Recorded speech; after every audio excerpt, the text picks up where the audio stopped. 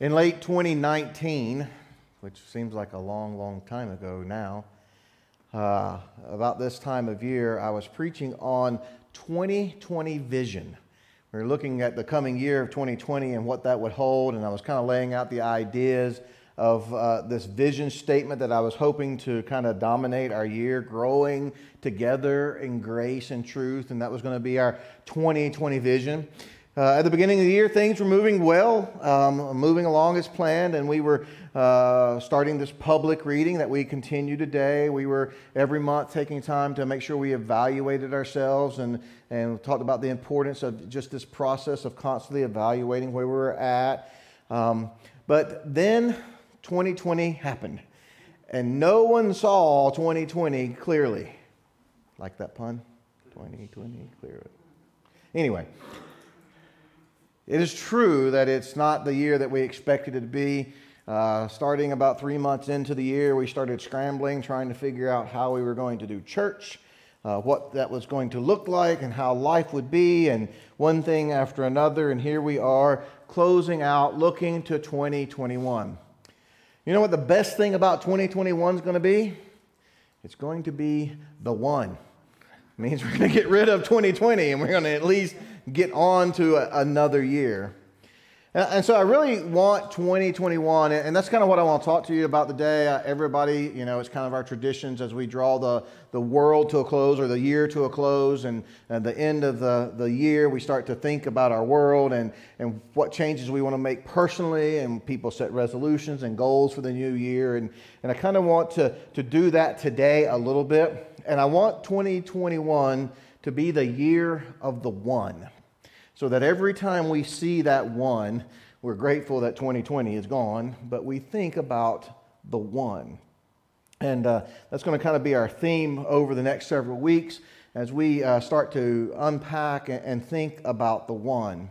I want to read a passage to you. It's one that's probably familiar to you, and so 2021 will be about the one.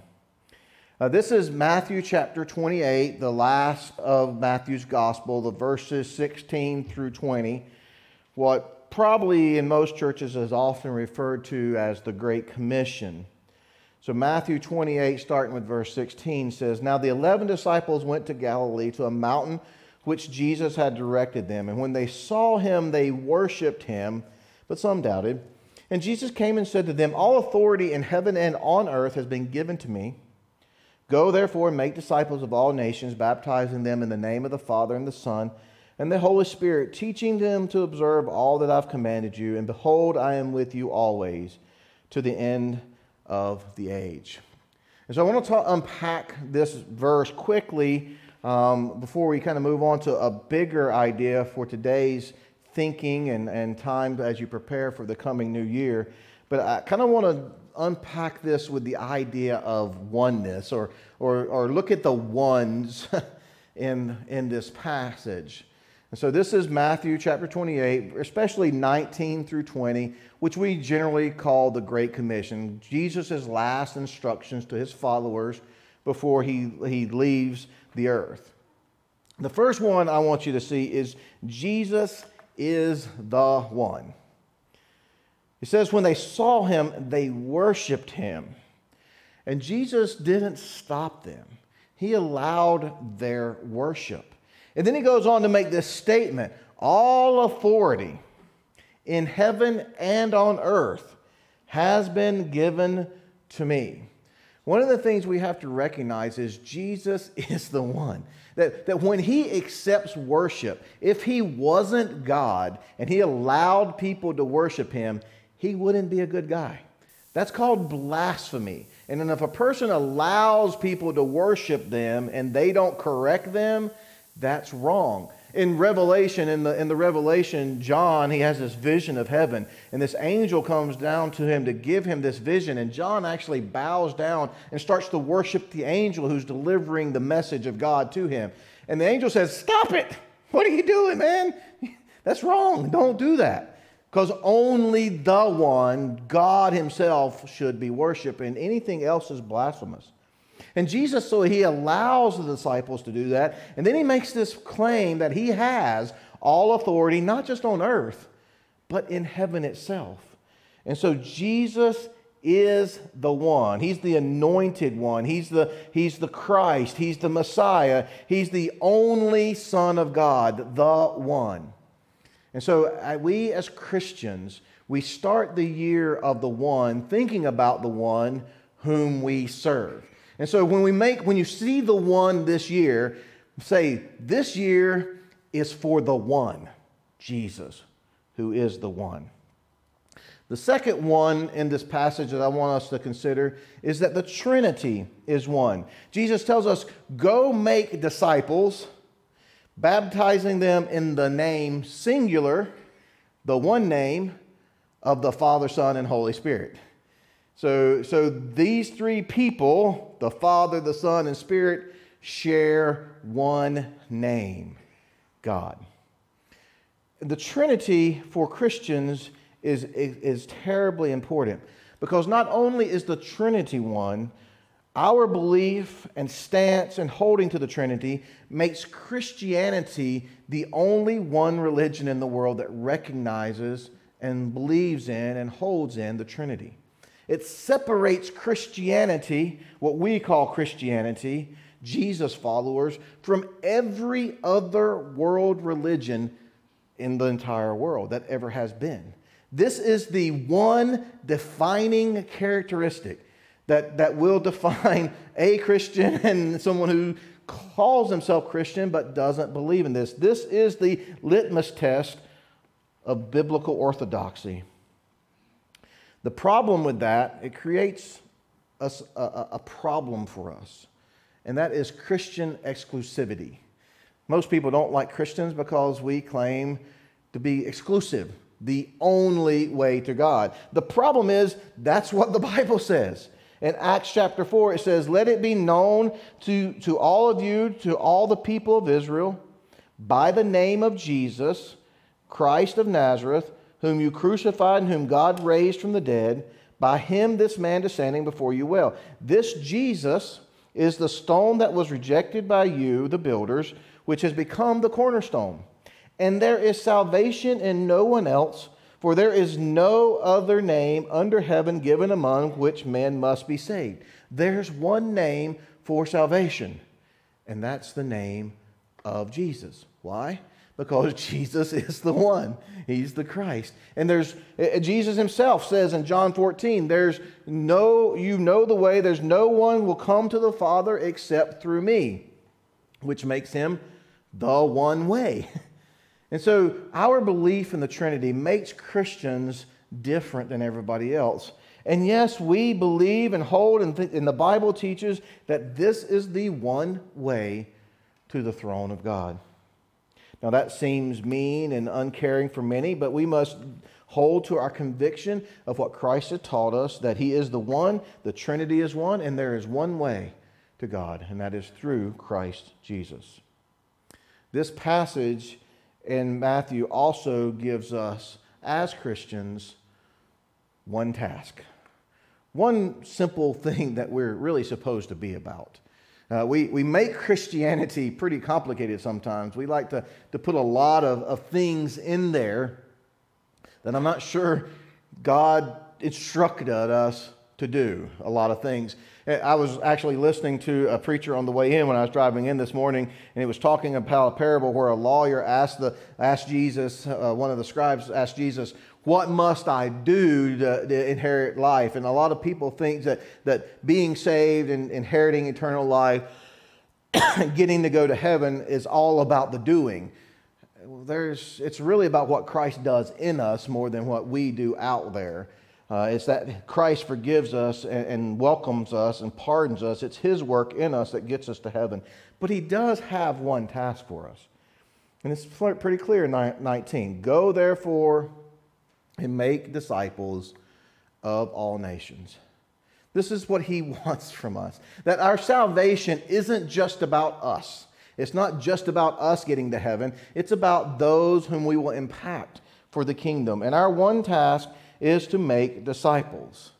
The question that I would want us to think about, and where I really want us to kind of move towards today in this sermon as we prepare for 2021, is to ask ourselves, have I ever?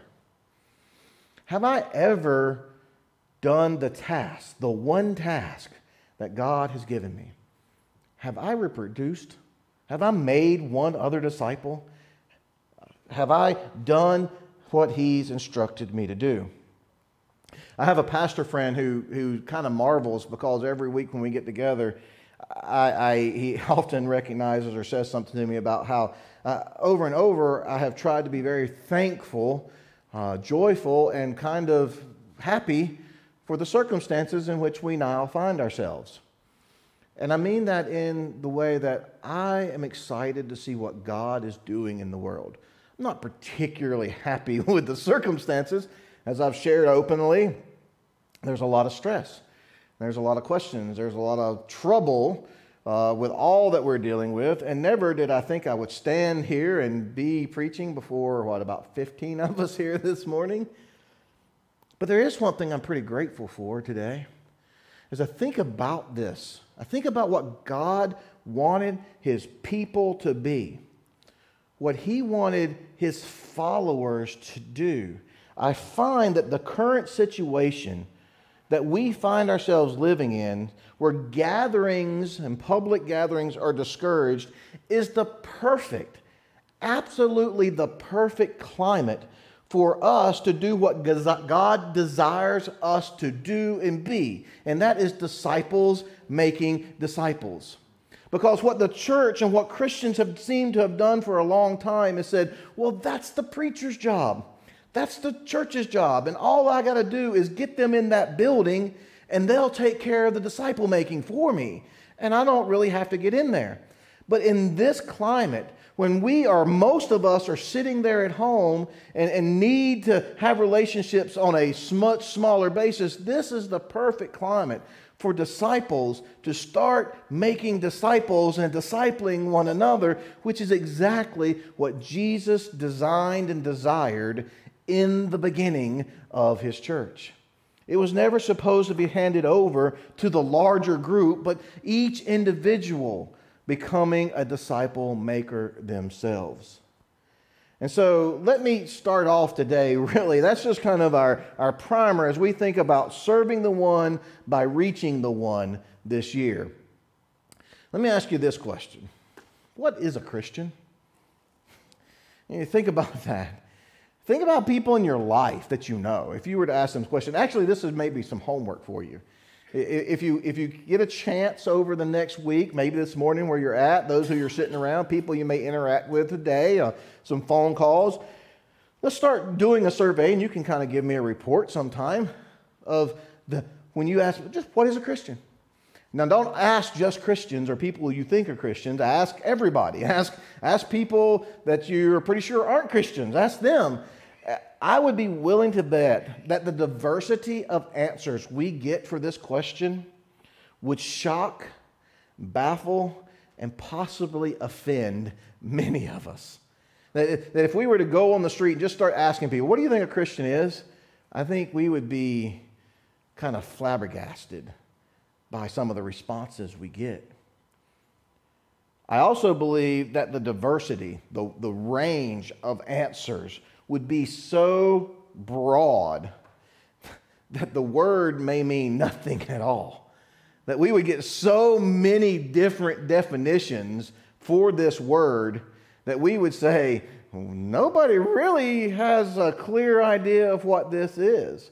Now, people in little pockets, as they congregate with people who think the same way, have a kind of group by group definition, but I think across the country, across the state, across the world, that word is so wildly used. I recently saw a picture of a number of celebrities and well-known figures, everybody from Justin Bieber to Kanye West to President Trump and Biden and people all on the whole spectrum, and the one thing they all claimed to be was a Christian. Just the number of people who claim that, if you look at them and how they live their lives, that is a diverse thing. And so I'm not sure identifying ourselves as Christian is the best way, and we're not anywhere told to go make Christians. That's kind of the point I wanted to get to, is that Matthew doesn't say go make Christians. Actually, the first time the word Christian was used in the Bible, it was used as a derogatory term. It was used as a term to kind of make fun of these people who followed the supposed Jesus the Christ. And we adopted that. The term that I think we should really look at and evaluate ourselves and strive to be in the coming year is a disciple, because that's what we're told, go and make disciples. So what I really want us to consider today is this: if this is our task, to make disciples, then I want to kind of give a clear understanding of what a disciple is, what it is I'm trying to be, and then if I'm supposed to make one, what it is I'm trying to make.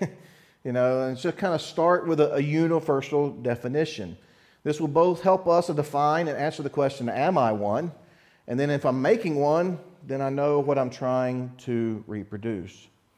A bit of historical background, where this word comes from. When Jesus says this to first century Jews, go and make disciples, they would have understood a lot about that term. See, in that time, all Hebrew boys went to Torah school starting at age 5. So they would start learning the Torah, Genesis, Exodus, Leviticus, Numbers, Deuteronomy, first 5 books of the Bible. They would have started learning that at age 5. By age 10, so within 5 years, all the boys knew the Torah, and the best students went on to study the remainder of the Old Testament. So if they showed some aptitude in those first 5 years, they got to continue learning the rest of the Old Testament scriptures. Those who were struggling a little bit, they returned home to work at their family businesses and pick up the family trade and learn and move on through life. By age 17, when they had finished learning the Old Testament, if they wanted to go on and make a career out of religious studies, their next step would be to find a rabbi, a teacher that they admired, and apply to become one of his disciples. That's what they would do. So the best of the best would go on and say, well, I need to find a rabbi that I can study under. And what they would do is whichever rabbi it was that they wanted to kind of learn from, they would go sit at his feet wherever he was teaching. He would sit and be teaching in public. This young boy, 17, would go sit down at his feet, kind of filling out his college application, so to speak. And the rabbi would see him and question him and see how he responded. And if the rabbi said, well, this guy's got something going on, he can answer these questions, there's some potential in this young man, he would be then invited to be his disciple. And so the rabbis would choose only the best of the best. And they could pick, their pick of the litter for those to follow them. Then the rabbis would choose that smart boy to be his disciple. They were picky. They would choose the best disciples because what they eventually wanted to do was to teach this young man to kind of be just like them. That this young man would spend the next years following that rabbi wherever he went, learning from everything he taught, watching everything he did with the hope of one day emulating him completely. And so the rabbi wanted the best students because that would be the ones that would represent him the best and the best be able to act and follow him and replicate what he had done and what he had taught. So when Jesus does that, for us to be making disciples, it's that kind of context, that we're to come and sit at Jesus' feet, follow him around, and then be like he was. And so a number of years ago, I've tried to kind of bring down this idea of what a disciple really is. And I think there's some components to being a disciple that we can use to define ourselves, to evaluate our discipleship, and then kind of set some goals for ourselves as to follow up our tasks.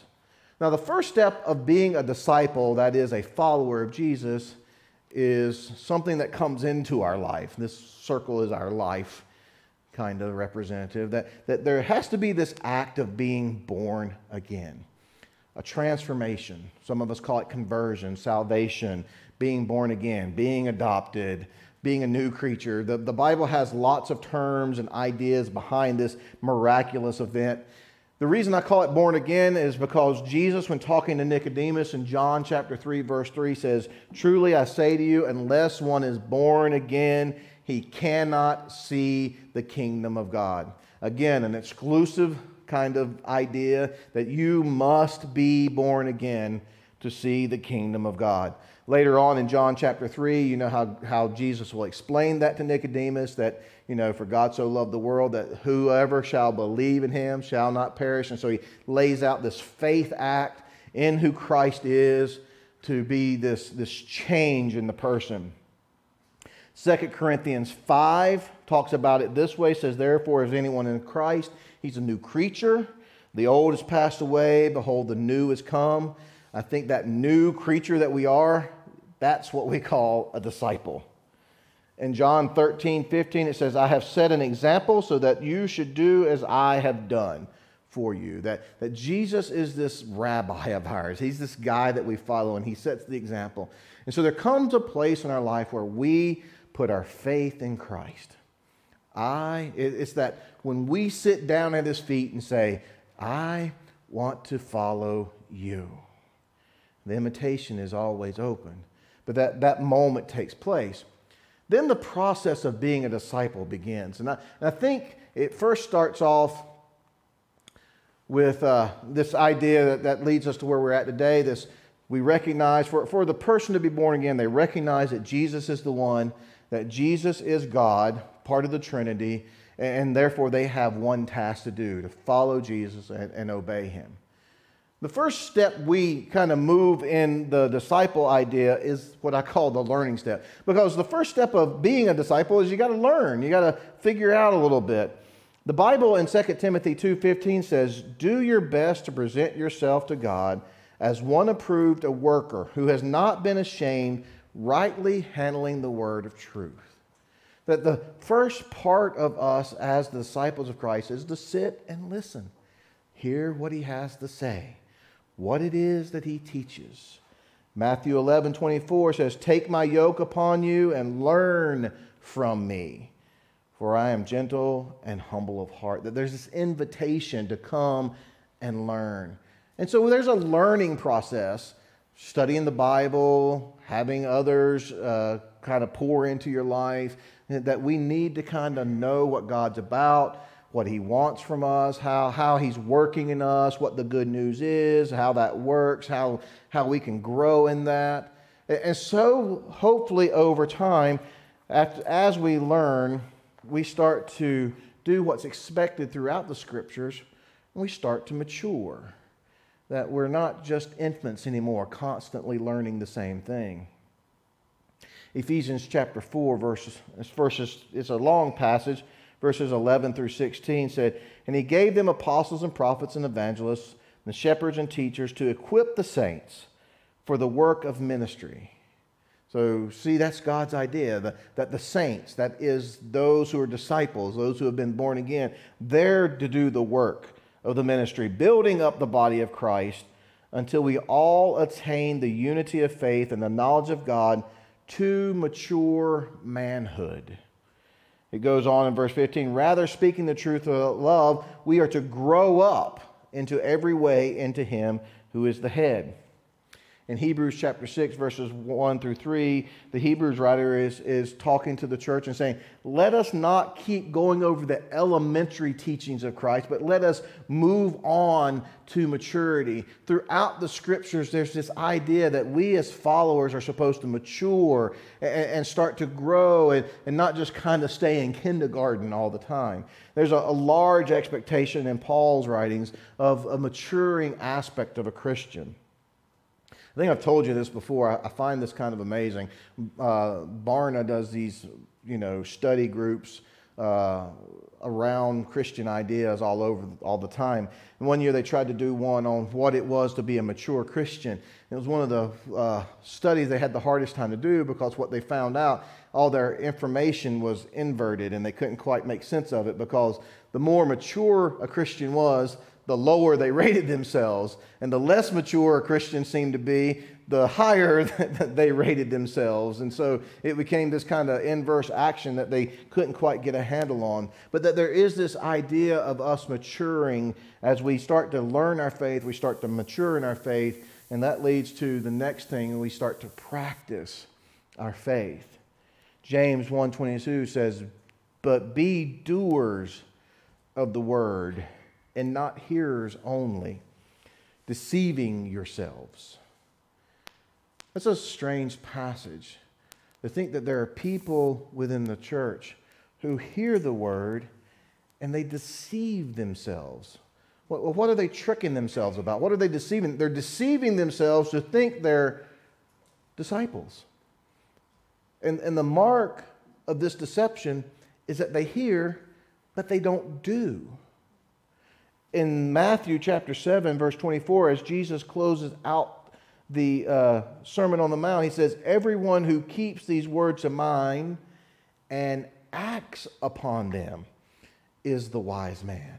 Those who hear these words of mine and don't act on them, that's the foolish man who built his house on sand. And so there is this idea that we're to be practicing our faith. Now, I'm just kind of be honest with you, as I've looked and experienced church in most of my life, this is where most discipleship is. That we spend a lot of time, really a lot of time learning. I mean, we've had Bible study after Bible study after Bible study after Bible study, and everybody wants to have another Bible study. I need to learn more, learn more, learn more. And we just kind of get there, and we just keep learning and learning and learning. We do see what we believe people are maturing. We've seen some people are mature, and within any congregation, there will be people that other people identify as a mature person. And so we see some maturing going on.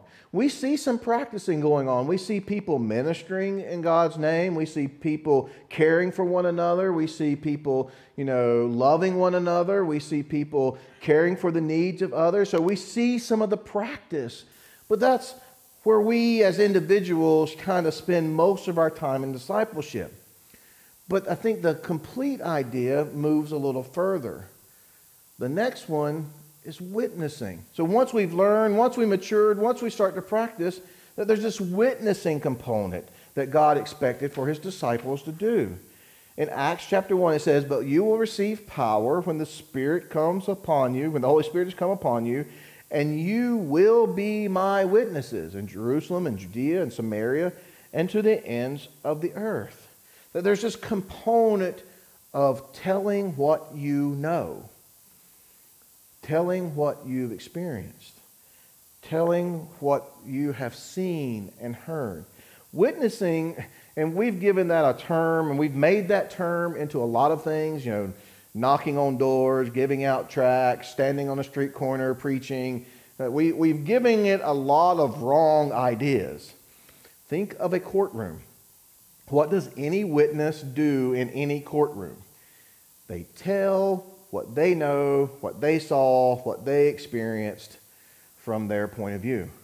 And that's all witnessing is telling what you know about God. You can't tell what I know, you can't tell what I've experienced, and you don't have to have all the answers. You just tell what you've experienced, what you know, what you've learned. Because you spent time learning, maturing, and practicing.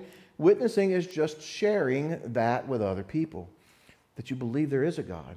That you see that God working in your life and that you've experienced him. And so some people move on to that. We hear people start to talk about Jesus, but I think if we were really honest and we started to evaluate in these four realms, where do we spend most of our time as a disciple? Learning, maturing, practicing, yes. But how often is talking about Jesus a part of our everyday life? Do we mention the word Jesus every day?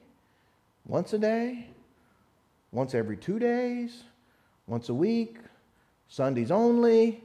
How often do conversations about who Jesus is, what Jesus has done, your faith in Jesus, what you've experienced, known, come up when you talk to other people? I think if we were probably honest, my guess is we would admit that that's probably a little less than the learning and maturing and practicing part.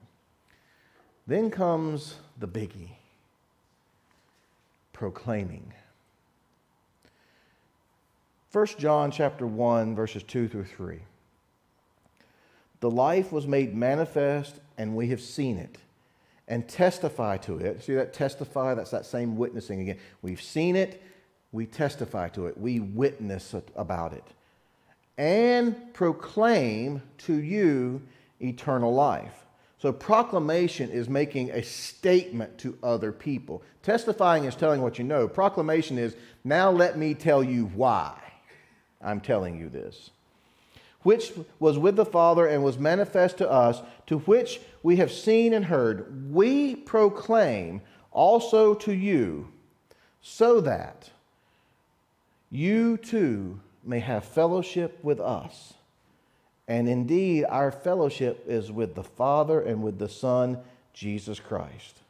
And we are writing these things so that our joy may be complete. In the writing of 1 John, John says, look, here's what we believe, here's what we've experienced and tell you about, here's what we proclaim to you. And we proclaim to you so that you will have the same fellowship with God that we have. And so that's why I kind of draw it as a circle, that the idea of a disciple is one who learns, matures, practices, witnesses, that testifying, telling what they've experienced, then proclaim it to others so that that person might then be born again and start to learn, mature, practice, witness, and proclaim. And the cycle starts over and over and over again. This is God's design. This is what a disciple is really supposed to be. Now, I'm going to be honest with you. I did not expect you to hear and recognize all that.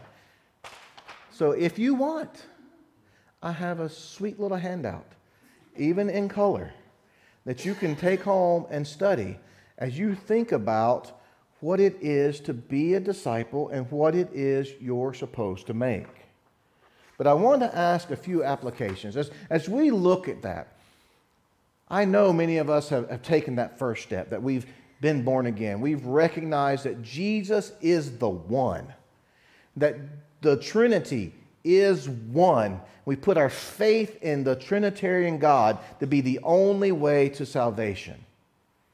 If we will listen to the Scriptures, we realize we have one task. And so I want to, as we draw a point and we start to see this as an idea, let me ask you, are you a disciple?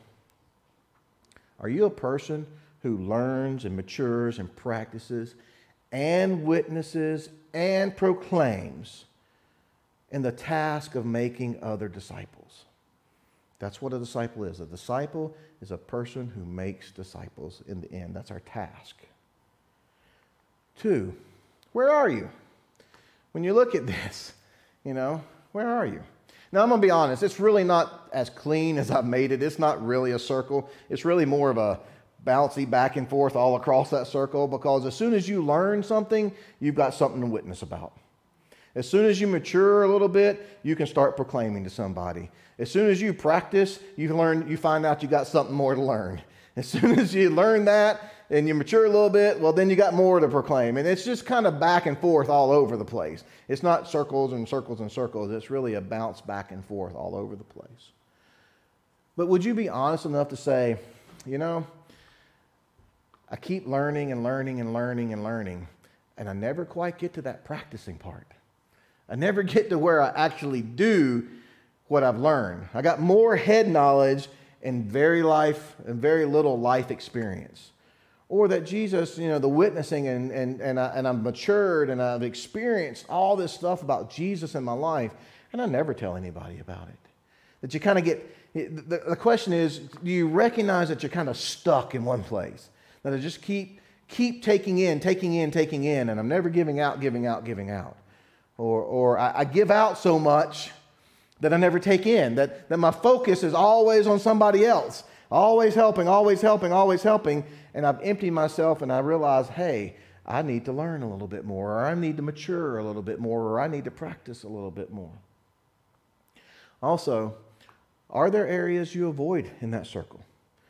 I like this part, but I don't want to do that part. when we look at those, this is a complete idea. And so as you think about being a disciple this year, you can say, well, here's an area that I need to really push myself on. 2021. Every time you see that one, I hope you think about, and over the next couple of weeks, we're going to unpack this even a little bit more, and me encourage you and hopefully give some practical advice on how to do that, is that we're going to serve the one by discipling one. Now just think about it. We are in a climate, we're in the perfect climate for us to start discipling others. As disciples, we are commissioned. That's what we call it, the Great Commission. We are commissioned. That's an order from headquarters, right? That is, someone over us has given us authority. You as a disciple have the authority in the name of Jesus to go and make other disciples in the name of Jesus. That's amazing that He's called you to that. That's a high honor. And so every time you see the one, first think about the one, Jesus. This is His year, and I'm going to make it His year by discipling one. If the entire church of Jesus Christ, every person who is a born-again disciple of Jesus, would take that one task on this year, the church would double in size in one 12-month period. And I don't know how many millions there are, but that would take it from millions to maybe billions in one single year. Every church in Clarion County that is born-again believers would double in size in 1 year. We would go from having someone, as recently said, 2,500 in the Clarion Borough or something like that. I forget the numbers, but say it's 2,500 people within the Clarion Borough or whatever it is claim to be a follower of Christ, to 5,000 people in the Clarion Borough. It would double. That's multiplication that Jesus intended. If we would all, for the sake of serving the one, disciple just one person. That's amazing to think about. Back to that 2 Corinthians, I just want to finish reading the rest of that verse. Therefore, if anyone is in Christ, he's a new creature. That new creature is called disciple. The old has passed away, behold, the new has come. All this is from God, who through Christ reconciled us to Himself and gave us the ministry of reconciliation. That is, in Christ, God was reconciling the world to Himself, not counting their trespasses against them, and entrusting to us the message of reconciliation. Therefore, we are ambassadors for Christ. You know what our ambassadors do? When we send an ambassador to another country, he represents all of us. He represents our country. We are ambassadors, representatives of Christ in this world. God making His appeal through us. We implore you on behalf of Christ, be reconciled to God. This is over and over in Scriptures taught as our privilege, as our ministry, as our commission, as our calling, as our task, to be helping other people learn about God, mature in God, practice godliness, witness about God, and proclaim the truth of who Jesus Christ is so that they too may have fellowship with Him. This is truly what a disciple is. And so as we close out this year, I want to ask you, will you commit to making 2021 the year where you serve the one by discipling one? And if you would simply pray this prayer, who's my one? Who's my one? Over the next couple of weeks, over the month of January, I'm going to give you a month. We're going to walk through this for the month of January, trying to identify the one person that God would want you to disciple this year. You're equipped by God, commissioned by God to do this. And here's what I believe. If I'm right, if this is God's command, if God wants each of us to disciple somebody else, and we pray and ask God, who's my one? I don't often speak in guarantees about God, but I will pretty closely guarantee you He'll send you one if you really want one. Because this is His desire for us. So this may be the scariest prayer you ever pray. But I'm asking you to think about making 2021 the year of the one, by serving the one, by discipling one. And let's watch God's kingdom expand, because the climate is right.